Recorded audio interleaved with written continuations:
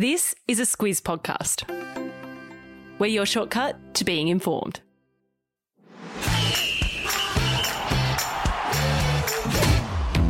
Good morning, this is Sport Today, your weekday sports news podcast that puts you ahead of the game.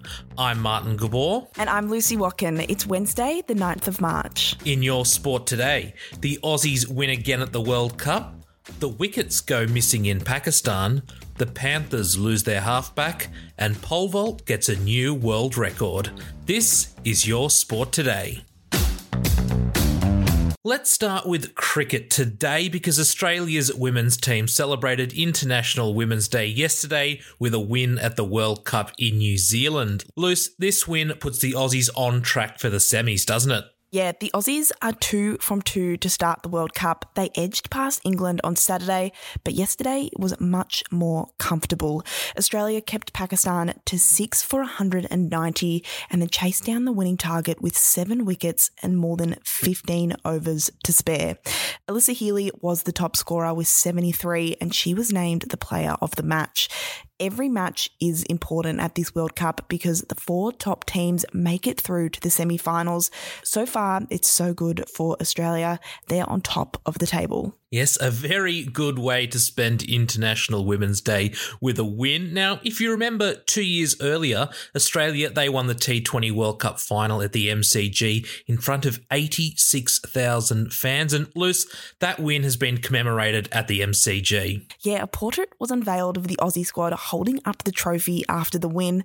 I'm not sure if it was before or after the team danced with Katy Perry, but they look very happy just the same. This is pretty significant because it's the first artwork of a women's sports team that's going to be on a permanent display at the G. So if you're planning on doing the MCG tour, you'll be able to see the portrait. Yeah, nice and easy for you. But if you can't get down to Lucy's neck of the woods in Melbourne, then I've popped a link in the episode notes to that portrait. Australia's next match at the Women's World Cup is on this Sunday, and that's against the hosts New Zealand.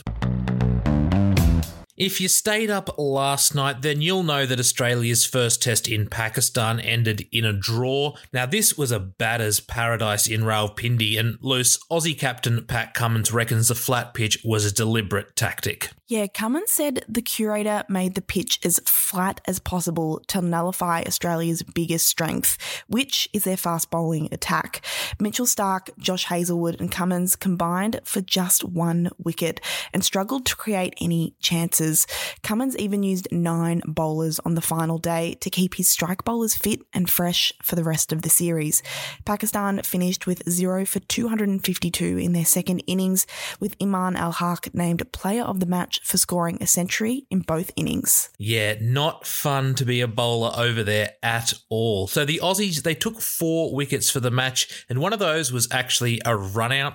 The second test, it starts in Karachi on Saturday, but before then, the pitch from the first test is going to be reviewed by the match referee. So let's see if anything happens there when he decides if it was good enough for a test match to be played on. There are probably still some Penrith Panthers fans celebrating their team's NRL premiership from last year, but Luce, there is some bad news for the team ahead of tomorrow's season opener. Yeah, and that's because halfback Nathan Cleary will miss at least the first 3 games of the season. Cleary had shoulder surgery on the off-season, and the club was hopeful that he'd be ready to go for tomorrow's game against Manly, but the club's medical staff have decided to play it safe, which means Sean O'Sullivan will replace him in the team. It's a big blow because Cleary is one of the best players in the NRL, and he won the Clive Churchill Medal for being the best player in last year's grand final. Yeah, and Luce, don't tell anyone, but he was probably going to be my first pick in my fantasy draft, so I'll see what I do now. The new season, it kicks off on Thursday, and we'll have you up to speed with everything you need to know because we're launching a new podcast that day. It's called Don't Forget Your Tips, and there'll be a new NRL and AFL show every Thursday just in time for the start of every new round. All right, Luce, it's now time for today's trivia question brought to you by the League Live app. Name one of the 3 NRL clubs that Sean O'Sullivan has played for. My clue today is that he's actually only played for 1 Sydney club. There are quite a few out-of-town teams. When I say out-of-town, I mean, of course, out of my Sydney. I'll have the answer at the end of the show. Let's talk some football now, because foreign players and coaches who play in Russia and Ukraine are allowed to sign as free agents in other countries. Luce, this is to protect them from the current conflict. What are some of the details here? This has come straight from the top. We're talking about FIFA, the game's governing body. They've said that the contracts of all foreign players in Russia and Ukraine will be suspended until June 30 because of the ongoing conflict, which means they can look for work at another club in Europe. This change has been brought in so players and coaches can still make money and to also protect the Ukrainian clubs from any potential attacks. The Ukrainian League has been suspended since last month's invasion. Yeah, and we have already seen one Russian club hit pretty hard by these changes. FC Krasnodar coach Daniel Farke, he resigned before he even coached a game, and 8 foreign players at the club have already had their contracts suspended. Don't tell my mum, but look, I do enjoy the odd bet here and there, but NFL player Calvin Ridley, well, he found out that things are a bit different if you're a professional athlete. Luce, what's going to happen to him? Well, Gabs, he's been suspended for at least the entire 2022 season. This is because he gambled on matches last year, including some bets that involved his team, the Atlanta Falcons. It's important to point out that Ridley wasn't playing in those games because he stepped away from the sport for mental health reasons.